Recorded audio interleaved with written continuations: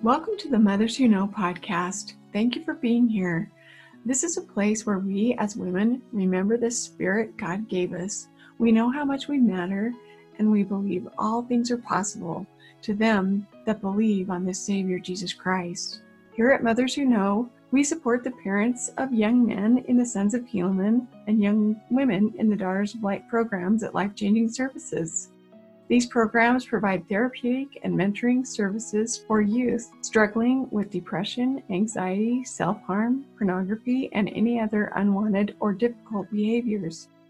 We offer parent support, training, and resources for mothers and fathers seeking the best way to support their loved one. Any mother is welcome to join in the Mothers Who Know classes support and training. You do not need to have a child in life-changing services to join in. We hope you'll join us. I am Karen Broadhead. I serve as the director of Mothers Who Know, and I serve as the parent support specialist at Life Changing Services. I invite you to join with me and other mothers from across the country in our Warrior Mothers Who Know online support and training group. If you have a child struggling with pornography, depression, anxiety, or other difficult behaviors, you will find a safe and uplifting place to learn from other moms and learn principles and strategies to best support your loved one. Please go to motherswhoknow.org to find the online meeting details. We talk about difficult things here with the intent to shine light in dark corners and to eliminate isolation and shame.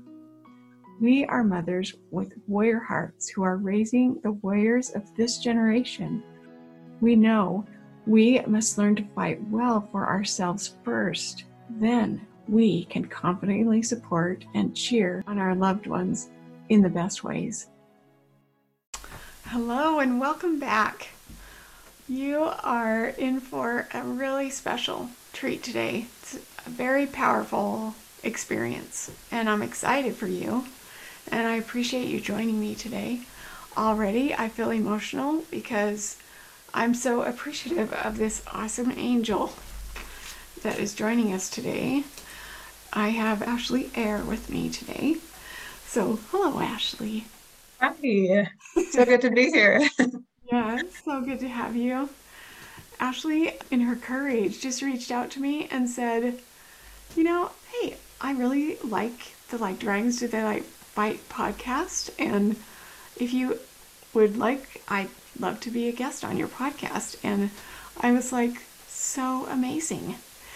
And the reason why it's so amazing for you, the listener, and for me to be here with Ashley is that this request of hers comes from a place of heartfelt desire. And yeah, Ashley, before you tell us a little bit about who you are and kind of just, as a really awesome gal, just tell us, what is your desire to happen today in this podcast, and why would you want to reach out? So good. Today, if I can shine some light on the topic of addictions, especially for young people and specifically girls, I just want them to know that they're not alone and that there is hope for them and that they can come to find Jesus Christ themselves, and they can build a support team and, find the light, and that they can be on a team with Christ. And it's just so beautiful just being on this side, and that they can do it. Yeah. It's not like I'm anyone special, I'm not a prophet or anything. I'm just an ordinary girl. So I want others to find that out today. So good. And if you as the listener are just an ordinary girl like Ashley, that is so powerful.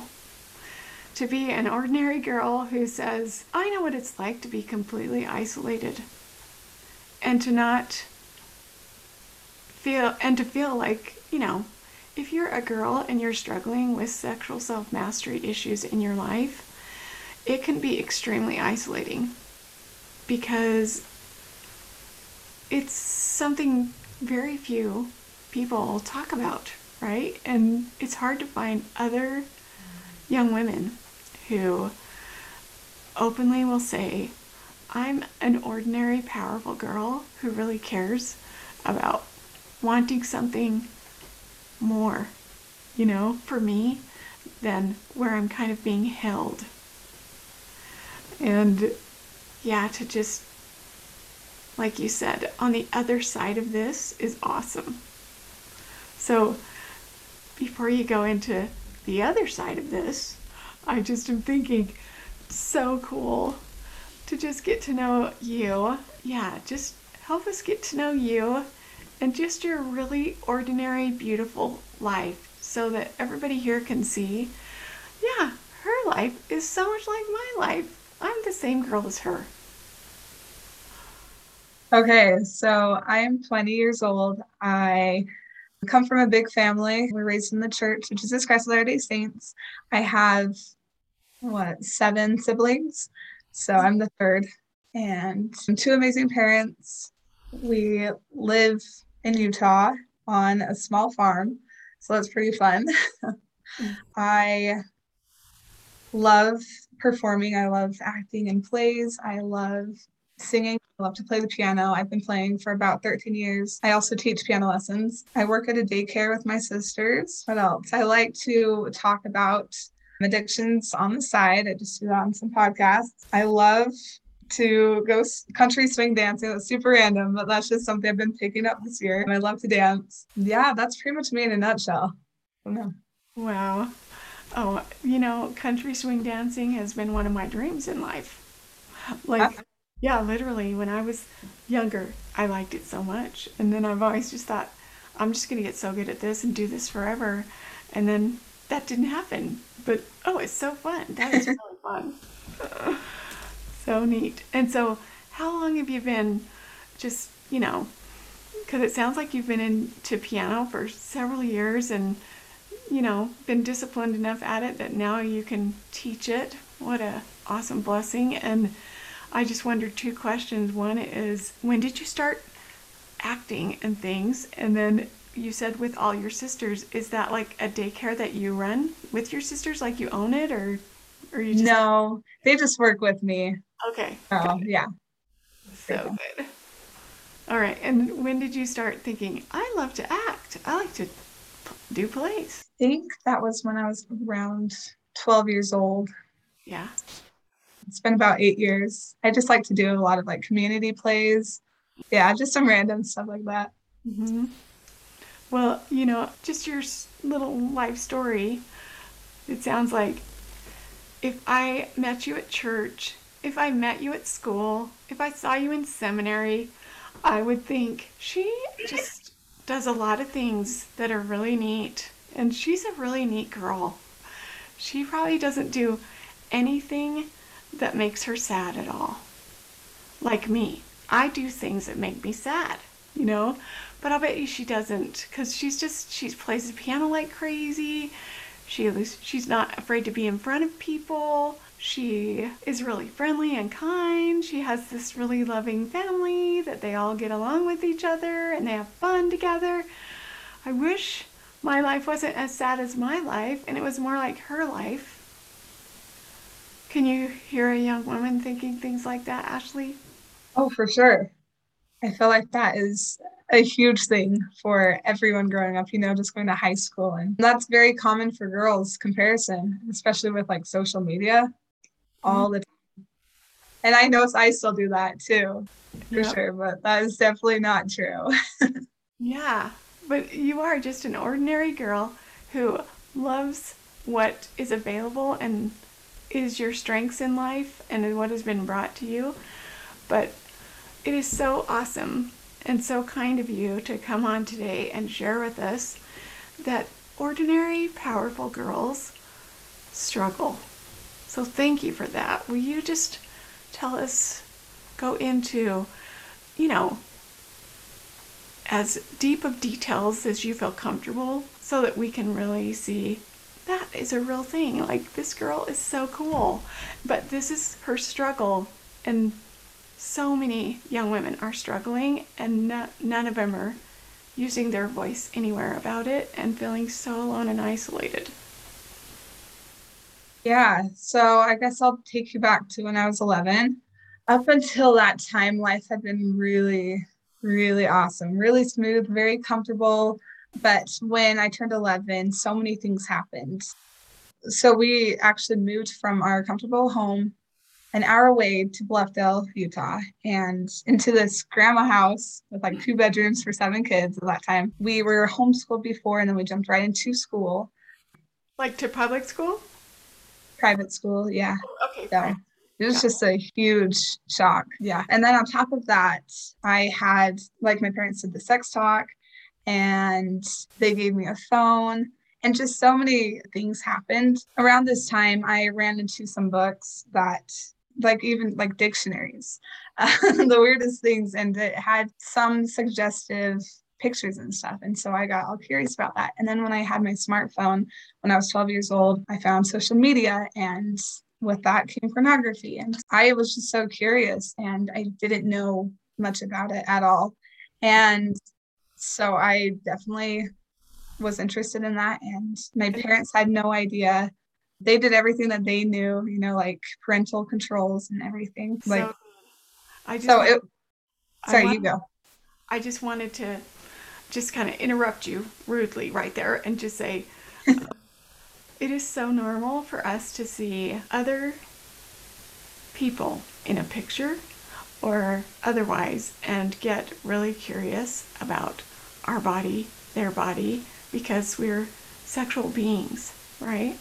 Like, it's so normal for you to have feelings and want to know more about that. That is a real thing and so acceptable and normal. But because it's, you said your parents had the sex talk with you, it just makes me think most parents talks about that or about, well, here's kind of how that works, but maybe it feels a little bit awkward and private, even though they've given you this important talk. Did you kind of feel like when you saw that picture, got your phone, like, why didn't you just like go talk to your parents and ask them, like, hey, why don't we just talk a little bit more about bodies without clothes on them?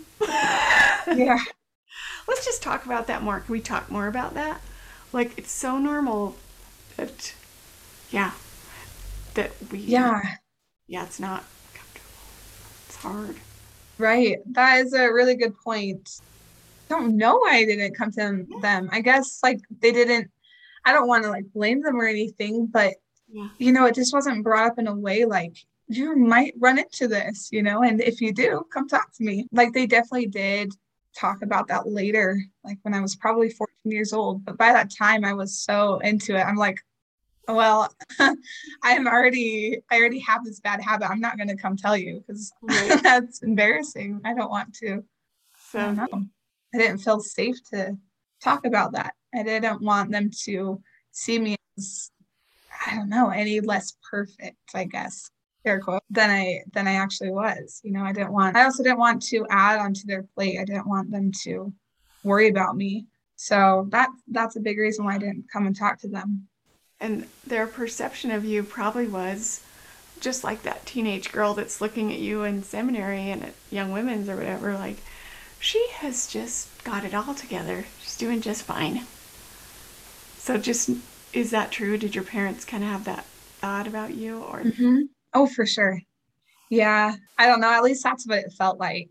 They just kind of treated me differently because I am a super responsible person. I've kind of always been right by their side, always helping and just a really good girl. And so I don't think that they really worried about me at all.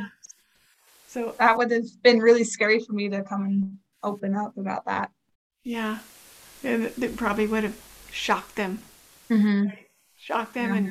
And like you say, that there's these stories that we have in our head, like, if they knew this, that would just change everything.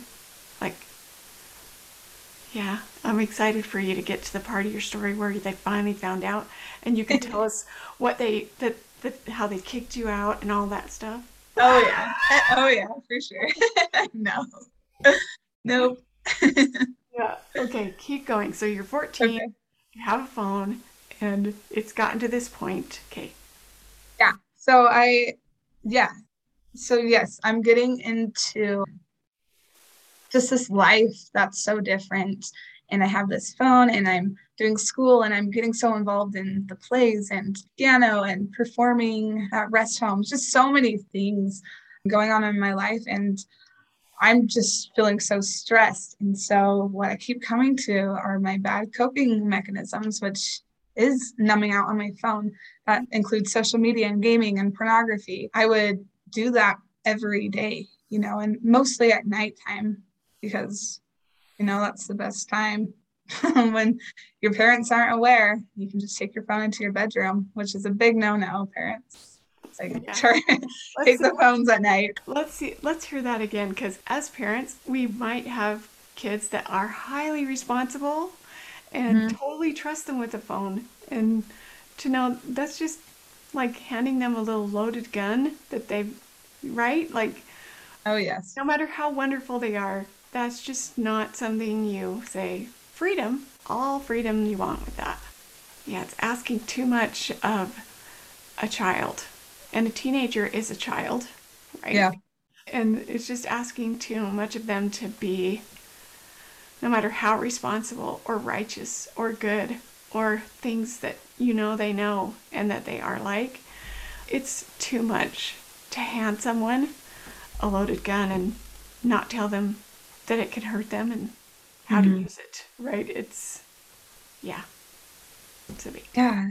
And kind of going off what you just said there, it's really interesting. Like, really, like I had such a love-hate relationship with my phone, and I just honestly wanted my parents to take my phone away from me, which sounds crazy. So many kids are so obsessed with their phone, they have to have it with them everywhere. But like deep down, I was just like, I wish my parents would come and find me on my phone at night and just take it away. Like, I'm so sick of hiding this. I'm so sick of being stuck to this addiction, but I don't want to bring it up to them, Wow. So. Yeah, thanks for sharing that piece of it, because, it's such a, I don't know what the term is, catch-22, I don't know what it is, but it's such a crazy thing to think. You're in this pattern, you have this dependence on this device that helps you to cope with your life, but you also are still connected to your awesome, powerful, ordinary girl that's amazing, who you just know, this is not what I want, this is not me. And it's so, probably just was making your soul sad. Yeah. And it was really affecting me in so many different ways. I was noticing, like my schooling, I was such a great student. And then I just noticed all my grades were dropping. And just like even my relationships with my family and my friends, just everything was being affected. And it really scared me seeing the path that I was on. I didn't like it. And so when I was probably 16, I don't know, end of 2017. So I was 16 years old. I was just so ready to open up and tell someone and get some help. And so I was writing notes that I could slip to my bishop or to even my parents. I was just so ready to tell someone. I was just reaching out for help. So you were like writing these little notes that you would maybe not give away, but it would be like, hello, I just would like you to talk to me for a minute. Yeah, I wanted to slip it to them, but I couldn't get the courage to do it. So. But you were writing the letters and you had them in your possession. I wanted to just go back a little bit. You said that the way you performed in school started to change. Your relationships started to change. Like, just for the young women out there who might be struggling, and also the parents of these young women, that is such a normal teenager thing to do, right? Well, their grades are changing, or they're kind of being a lot more rude and moody than usual. We just kind of write that off as, that's just a teenager. Yeah, it's just teenager stuff. Like, what do you think would have been helpful just right there for parents to be, maybe just to be sensitive to, and for you thinking, could you please just catch me and take my phone? This is like ridiculous. It's hard, like either side. Like, if you could go back and just talk to Ashley where she was from where you are now, what would you say to Ashley that was feeling like, God, I'm getting so much contention about me inside of me to the point that I'm not going to do good in school like I was. It's going to affect the way I act around people that I love. Yeah. What would you tell her, and what would this Ashley right now go back and say to the parents and say, that was actually me looking like that? Maybe this question would have been helpful. You know? I would tell myself that it's not worth it. It's not worth it to keep going down this path. And that Satan is really putting a lot of shame into this. He's really exaggerating, like, your thought of when you're going to talk to your parents, they're going to explode and they're going to be so mad. They're going to kick you out of the house. It's just not true. And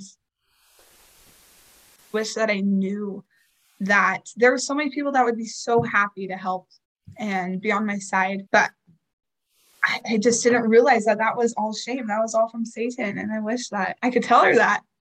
Yeah. That would have changed so much. Right. And to also know that I'm not alone, and that there's other people struggling, and to reach out for help. Yeah. So not wait another day. So yeah. Don't wait one more day. Let me introduce you to the father of lies. He is all over in this. And let's hold hands and just get beyond that. So yeah. What would you say to a parent? Yeah. Are you mostly wanting like warning signs, or what are you saying? Yeah, just like, you maybe that's what you were exhibiting was warning signs, right? But it's so easy, especially with girls, because girls are so hard to read. They're very emotional, and you don't know, is this their cycle? Is this just them? Are they just having a drama with their friends? We'll just kind of write it out and not say anything. Like, it's just so hard to know, like, what would have been a kind way, a helpful way for your parents to come and address your fallout there? Yeah, I really do wish that they would trust their gut. My mom has talked about that a lot, where she just didn't feel right about it. She didn't feel like I was okay. Even though she was, like what you've said, it might just be a teenager thing. But like deep down, she was like, there's something that's not right. And I wish that she would have maybe acted on that and come and talk to me. And I feel like that is it's something that's thrown around so much, like, go talk to your kids, go have conversations. But really, like, that would change so much if parents would come and talk to their kids more often, and not just have it like I'm going to take you on a date, we're going to call that good. But like, just building that relationship with their kids and talking to them and getting to know them and letting the kids trust you. And of course, I know that that's kind of difficult for parents, because you don't want to like be their best friend. You still want to be their parents. But just having that trust, building that trust where your kids can come and talk to you when they're struggling or when they have questions. Mm-hmm. Like I think it's really surprising how much kids are willing to talk about things that they're going through when they have that opportunity, that chance, and they feel safe. Yeah. And the parents are the perfect people to come talk to. If kids know that they're there for them. So. That's the best resource. And, I've never been able to ask a teenager if this is a really good idea, but I often share this with moms and mothers and tell me if this would have been helpful for you, because this will be fun to find out. I'll say, it's so great to give your kids a really anonymous, safe way to give you a signal that doesn't involve their voice at all or seeing your face at all. Just give them something that they just know, hey, this thing on the fridge, if it's ever turned on this side with this magnet, that's a sign that you would like to have a conversation with us. Or see this card whenever you come up and, put this card in my hand or on my pillow, that's a no judgment zone. I know that whatever we're going to talk about, there's going to be no judgment. I won't get upset or cry. Well, maybe I'll cry. It's okay if I cry. But I won't get upset and yell and mistreat you. I'll try to hear you where you're at, and then I'll, you know, I might go off and pray about it for a while and then come back and talk to you some more. But it's a no judgment zone. No matter what's happened, you can come talk. But you don't have to say it with your mouth until I say, oh, I noticed your thing. Thanks for giving that to me. You know, that probably took a lot of courage just to do that part, right? Anyway, I often tell parents, create something, even if it's a dry erase marker on the mirror, anything that just is, this is our signal between you and us. And you can even make each child a different signal, so nobody's knowing that they're having private talks. Do you know what I mean? So everybody just understands that this is a no judgment zone and it's super safe. You don't even have to use your voice or your eyeballs. I love that. Yeah? Yeah. I love that so much. You would have liked that? Would you maybe have used that? Oh, for sure. Oh, for sure. Okay. That would have helped so much, just take away so much of the pressure, you know, because it is so intimidating, like walking up to them, being aware of your siblings that might be watching, or, you know, that's just so scary. But I love that idea. Like, you can come when you're ready and your parents don't have to talk to you right now. You know, just, I love that. I think that's great advice. All right. On with the story. Okay. 2017. Okay. Yeah. So the notes. So like my heart was softened and I was ready to change. And it was amazing. I was just talking to my best friend at the time. We were just on a car ride and we just got talking about all these deep things that we were struggling with. And I finally just told her, and it was so freeing. It was the first time I ever even like said it out loud and was honest with myself and with someone else. And so that I was just so excited. I'm like, oh my goodness, like I can do this. I'm going to go talk to the bishop next week. And so. So you thought, I'm still alive. I thought I was going to die. Mm-hmm. Oh, yeah. I totally thought I was going to die when I did that. Yeah. Wow. So it was amazing just getting that out of my head. And what did your best friend say to you or do? Like, was it just amazing because you got it out, or was it also amazing because her response and what she also shared that was hard for her? What was? So it was pretty amazing because she was able to say like, me too. Like but it wasn't the same issue, but it was very similar. So like, I'm like, oh my goodness. So I'm not the only one that struggles with something serious, you know? How shocked were you? I was pretty shocked. I'm like, how come I didn't know about this? Like, how come we were just like suffering in silence and didn't talk to each other? You know, we're best friends. What's this about? Yeah. So that's another thing to notice in this interview, right? Is you can be growing up with someone, best friends with them for years, and totally be thinking, we know everything about each other. We share a lot of stuff. But the thing that you needed to really have some support in or help, like that maybe they're struggling with too, just you saying, I'm struggling, just brought out more light, right? There's something we always say in life-changing services, and it is shining light in dark corners just brings freedom. Yeah.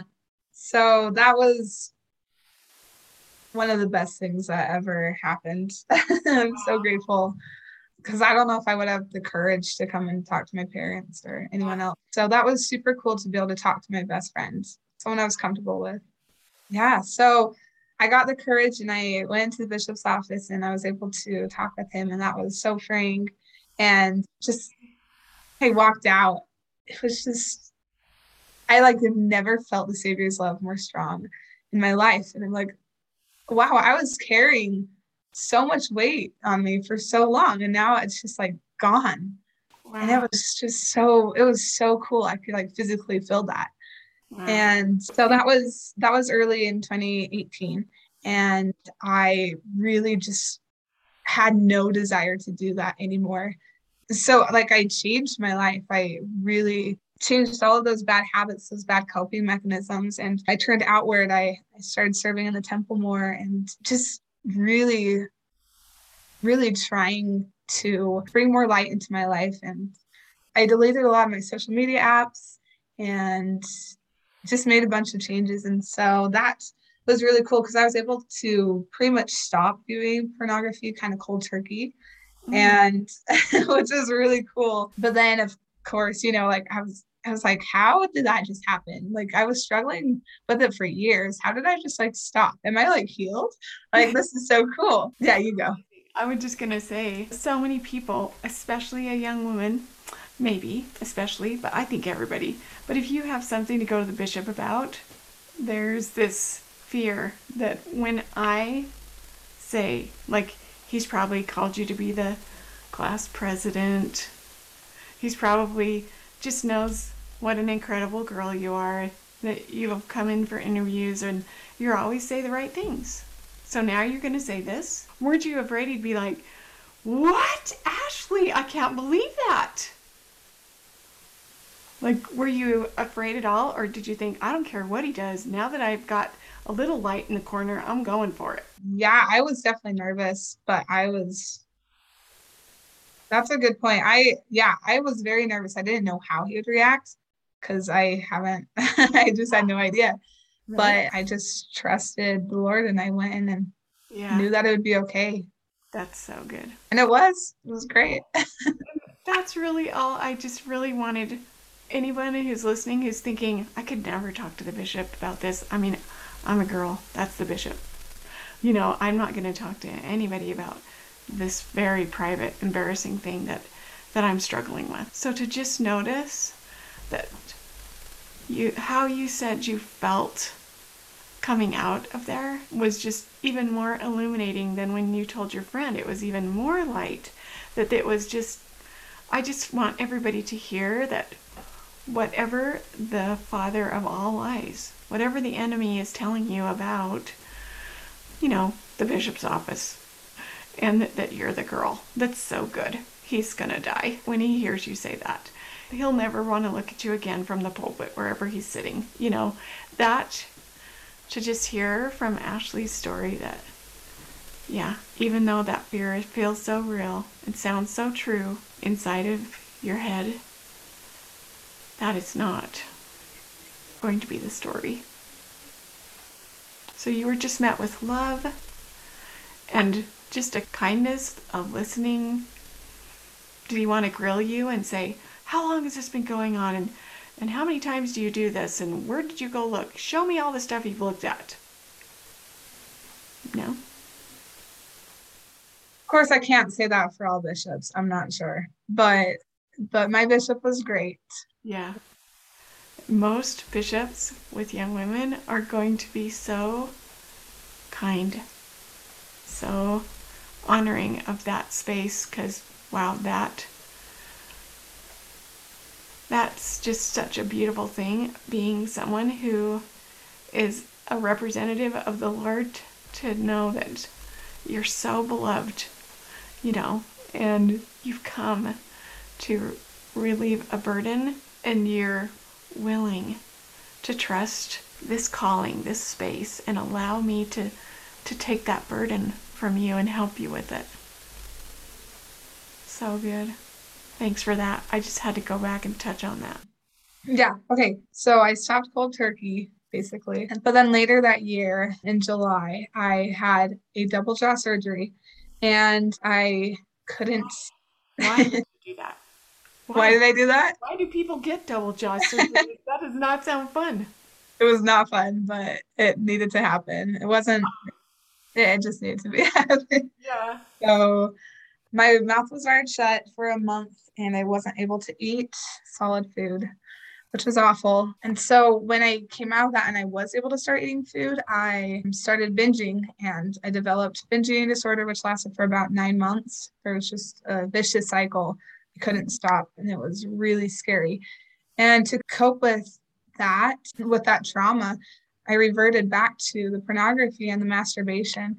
And so it was just like so extreme, just everything I was doing. And it was just such a roller coaster. It was so scary. And I just remember thinking, like, did I not repent of this? Like, did I not do this right? Like, how come I turned back to this? Like, what's going on? So that was really scary. And I didn't know what to do, you know? When you know, when you were able to eat again, did it, just because I had some prep listening to another podcast that Ashley did, there was something right there that you mentioned in another podcast that I listened to that I thought, well, of course, that would be such the case, and the enemy could come in right there and just really make a big old mess with that. Like, if you'd been looking at pornography and you're really into social media, you'd probably been thinking, this is what acceptable body types look like, right? And then when you started this binge eating, did you gain weight? Yep.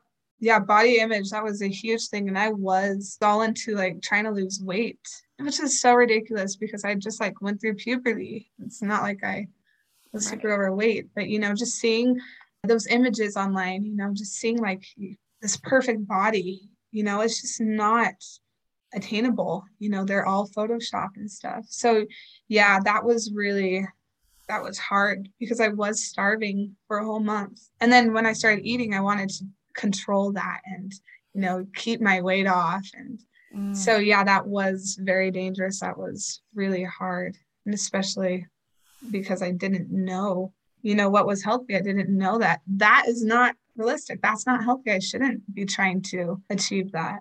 So that was really hard. And it's sad because that's how a lot of girls are thinking nowadays.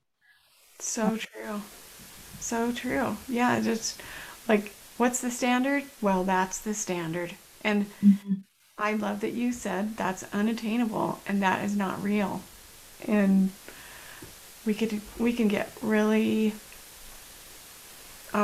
just really confused and misled, and our expectation of what we need to look like, should look like in order to be approved or acceptable, attractive. Oh, so dangerous what the young women are facing. So that was really hard. And I did open up to my mom about that. I did tell her about the eating. And so that was helpful to have someone else know and be able to talk to her about it, just through all my emotions and everything, and trying to figure out other things that will help me. And yeah, so after 9 months, I found intuitive eating and I was able to break that cycle, which was amazing. But like the sexual addictions were still just like there. And that was really hard. I was like trying to figure it out on my own because I hadn't even told my parents at this point yet. And so I was trying so many different ways. I was just white knuckling it. And I was doing a lot better, going like 3 months at a time in between. So that was really cool. And I was just really excited. I got to a place where, I was probably like 3 months sober. And this was in 2020.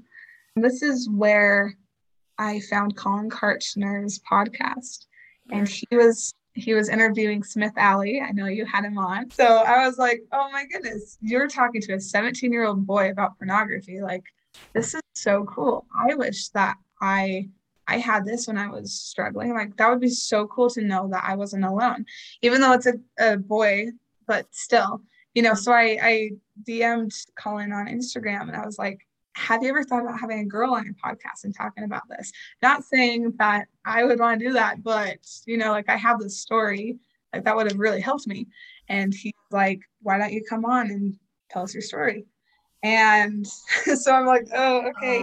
Okay. Like, I'm not really far into my recovery journey, but like, I have a story I can share, So I scheduled this podcast and then I was like, hey, Mom, by the way, I'm going to share a story about this addiction, and I feel like I need to tell you before I tell the whole world. So that's when I told my parents, and I was really nervous, but I felt like it was right.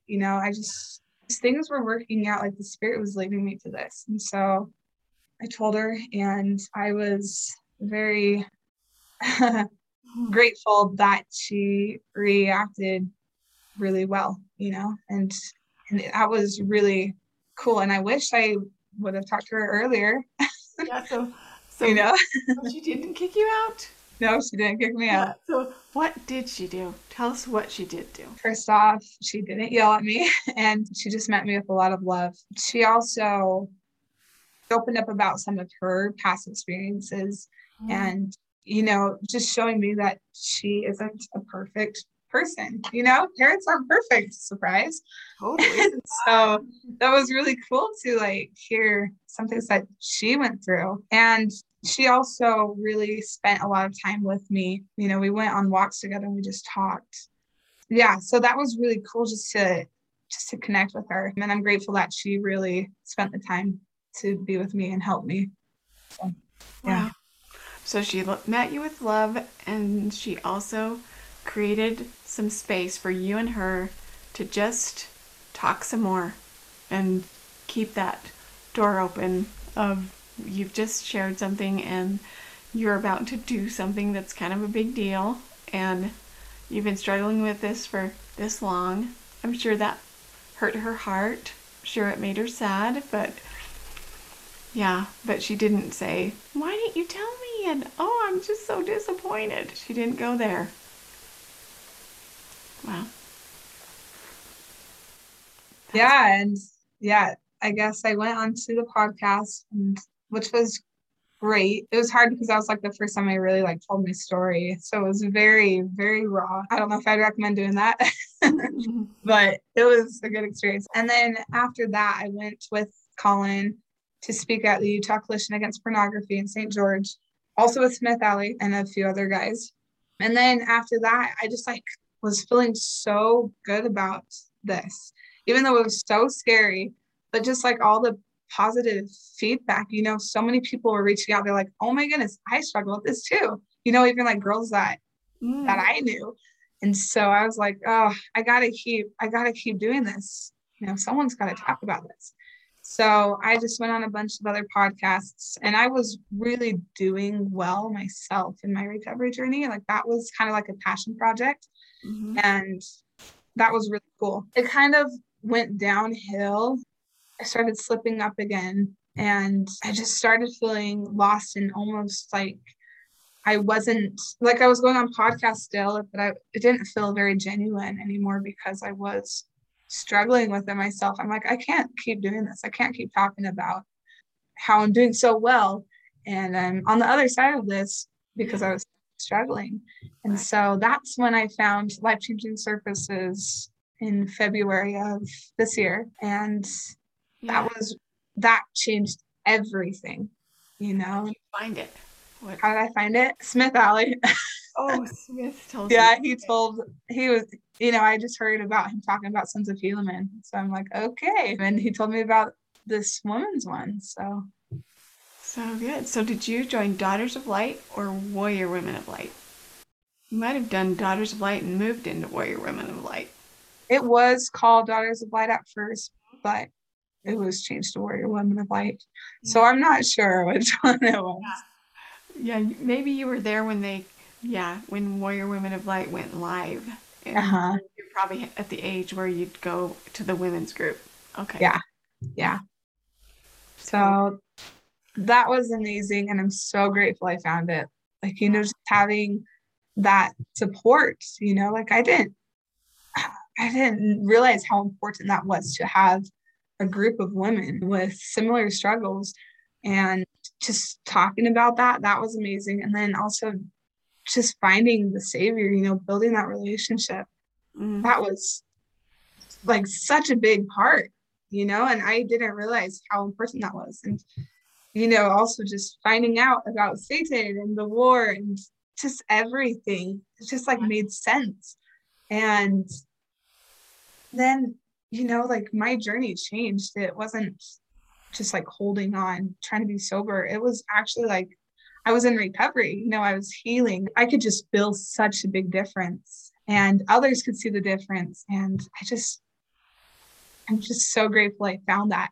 And, since then I've been able to speak on more podcasts and be like, this is really honestly like what helped me. I've gone through a lot of ups and downs and stuff, and I'm still on my journey myself, but I feel like I'm actually getting somewhere, making progress.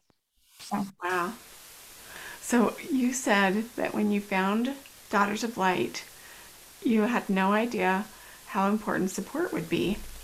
And having young women meet you in a place where, like, we're all being very, very real. Like, we're here because, not every girl was struggling with, I know about Daughters of Light. And so it's lots of different issues, right? Not Yeah. everyone in there is, because Sons of Helaman is pretty, centralized to, this is for sexual self-mastery, but because young women exhibit the difficulties that they face from, a really emotionally based place, and their behaviors come out in lots of different ways that they struggle with, that some are struggling with sexual self-mastery. That's why they would attend Daughters of Light, and others might be anxiety and depression or self-harm or maybe, you know, self-esteem and morality, you know.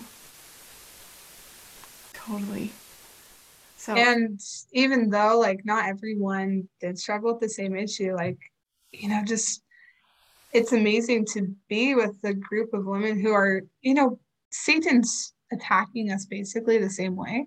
And yeah. so like you can just connect to them and I don't know. It's really amazing. Yeah. If you want to kick Satan's trash, one of the first things you can do is, it causes him so much pain when you decide that you're not going to listen to the isolation lie anymore. And you become, which you have become such a warrior princess at this, to say, I alone, Ashley Eyre, know how important it is not to believe that lie, that I'm going to use my voice to create more of a story for young women out there so that they can hear, girls, it's okay to struggle and you're still Mhm. amazing you. And it's going to get better, but yeah, it's just incredible. That connection, and girls thrive in connection. Yeah. They really do. Like, it's our language. So, yeah, if you have a girl that's struggling, counseling is so good, you know, and so's working with a bishop, so good. But it is so powerful to help her to have a connection in a safe place. Such a powerful dynamic. Another thing you mentioned about Daughters of Light was that you started building a relationship with Jesus Christ. And, someone listening to this might be thinking, well, wait a minute, she's been a member of the church her whole life. What do you mean she starts building a relationship with Jesus Christ? What would you say to that? Man, I love that.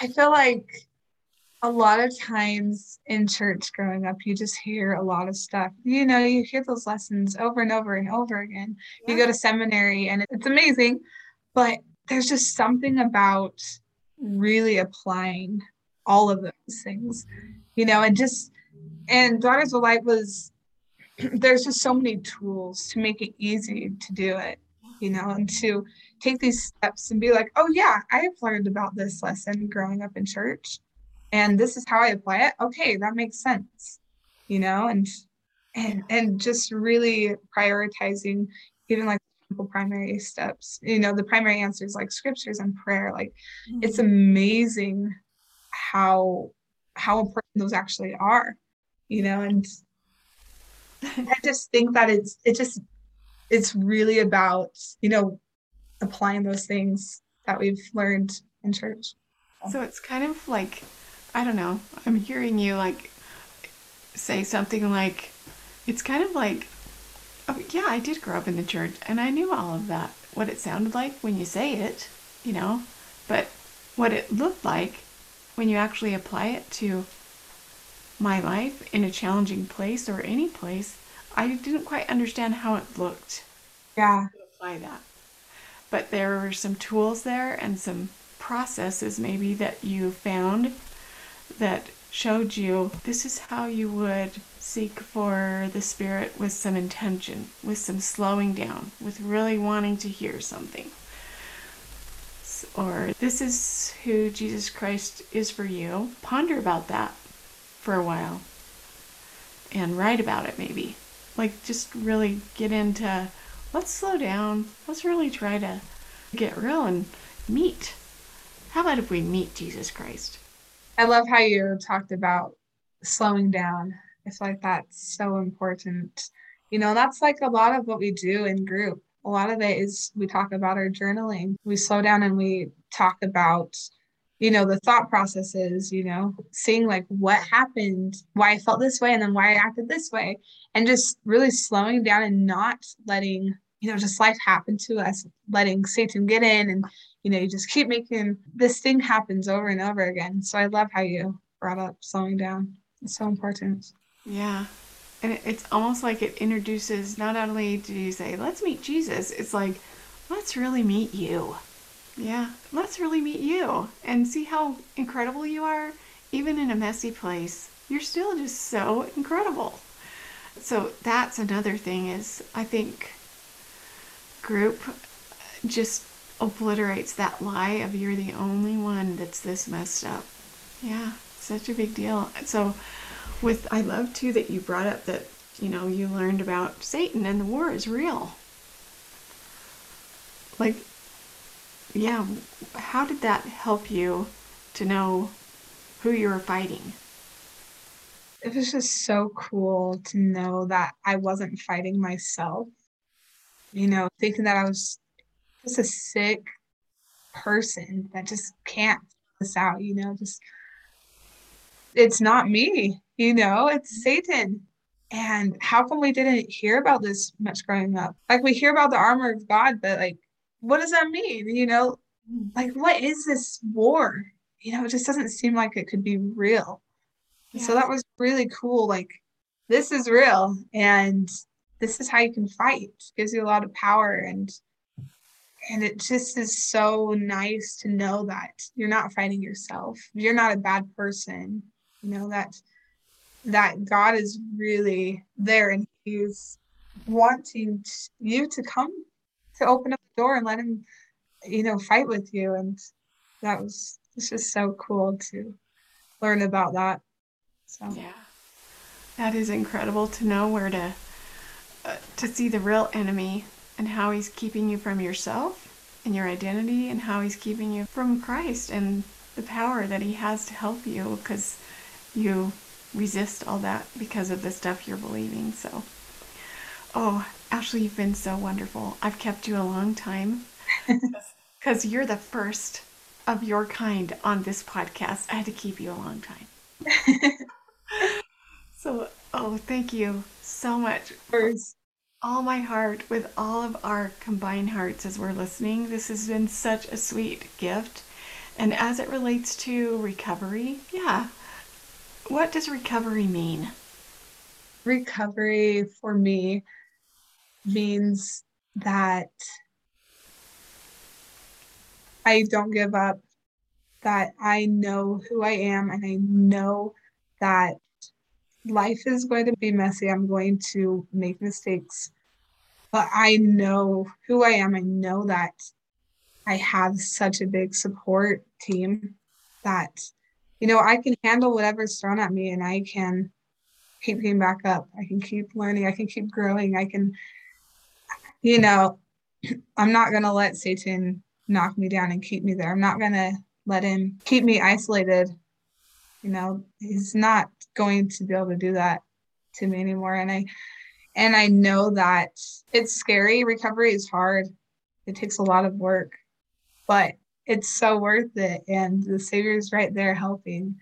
And it's not something I have to white knuckle, I can have so much power, being side by side with the Savior and following him. And I know that one day I will be perfect, and that's not today. So I will just keep going and yeah. Yeah. Oh, so good. And you know what? We talked before we started our recording for this interview, just Brad Wilcox talk from General Conference recently. Worthiness is not flawlessness. That being worthy is being honest and trying. And that the Savior is so willing to meet us where we're at. But he doesn't want to leave us there. He just wants to help us. get to a better place. So good. Well, thank you so much, Ashley. And I really feel impressed to ask you one more question. You're probably thinking, I either need to just go. I got to go. But I have You're good. to ask you one more question, and it is just, who are you? Like, what would you say if I were to say, who are you, Ashley? First off, I'm Ashley Eyre. I am a daughter of God. I am beautiful. I'm strong. I'm a warrior. I am that has a lot of light, and she loves to share her light. And that has taken me a long time to be able to say that. That is really hard for me to figure out what my worth is and understand that. But the Savior has told me that that's what it is. And I believe it. And that's the big reason why I fight, is because I know who I am. Yeah. Nothing feels better than hearing it from a source where you think, that was not a lie. Yeah. So good. All right. Well, thanks for being with us, everyone. And I told you it's going to be a neat one. Thanks for being with us. We'll see you next time. Thank you for being with us today, Warrior Moms. I invite you to make a donation at the top of our website, mothershowknow.org. Any amount you can afford today will help us keep Mothers Who Know services free for all moms. Thank you so much for your generosity. Moms, remember your divine identity and great worth. Continue in your courageous efforts to support God's great work. Notice the miracles you see every day, the evidence of the Savior's love and mercy. Find the message in your message. Reach out and share the principles you learn in Mothers Who Know with other mothers. You are God's secret weapon for good in this world. Finally, a few pieces of information for you. I recommend a few other podcast channels to listen to. Like Dragons Do They Fight podcast, that includes interviews and stories with those that have struggled and overcome something in their life. And the Eternal Warriors podcast, hosted by two YSA age young men who share their story, teach valuable lessons, and interview special guests. You can follow us on our social media pages. On Facebook, under motherswhoknow.lcs, or search for Mothers Who Know. And on Instagram, username at mothers_who-know. Last, if you would like additional support and training, please go to mompowertraining.com to sign up for the next 8-week Mom Power Training class for all moms. You can also go to the Mothers Who Know website at motherswhoknow.org or our parent company, Life Changing Services, at lifechangingservices.org to learn more about our excellent services to support you and your loved ones. Thank you so much for listening today. Please feel free to email me anytime with questions or to set up a complimentary 30-minute appointment to visit. Please email me at motherswhoknow@lifechangingservices.org. Looking forward to hearing from you, amazing moms. See you next time.